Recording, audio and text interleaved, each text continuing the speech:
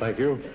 President Spire, Governor Tiemann, Dr. Greenberg, President Naylor, President Bale, members of the university faculties, representatives of other institutions of higher education, and good friends.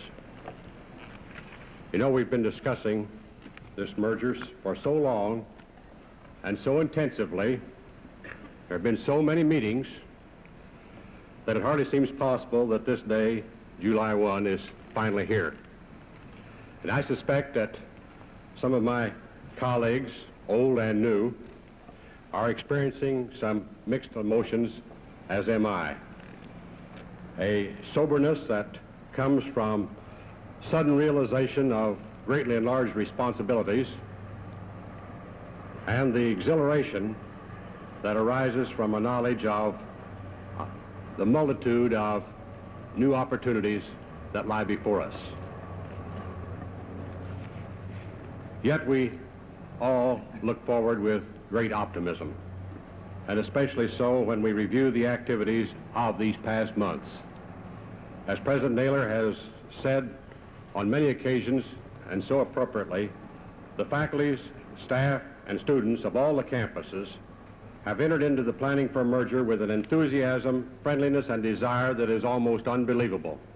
And certainly this harks well for the future. This is a most significant day, as has been said many times this morning, in the history of the university, this campus, and the state. Even though it was not a consideration in merger,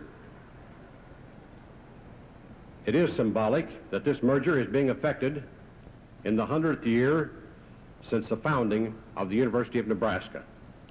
We will begin our second century of service to the state next February with a new look, a new enthusiasm, and a new competence.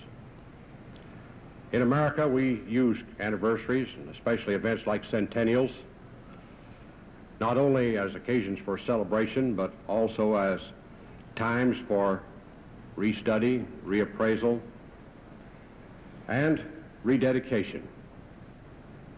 President Spire, President Greenberg, Governor Tiemann, speaking, if I may, for the first time officially, for the combined administrative officers, faculties, staff, and students of all our campuses, we pledge you that we will re-examine, we will reappraise, reorganize, and rededicate ourselves to the task of providing the best possible learning environment for the young people of this state, and of utilizing the resources of this great institution for the benefit of all our citizens.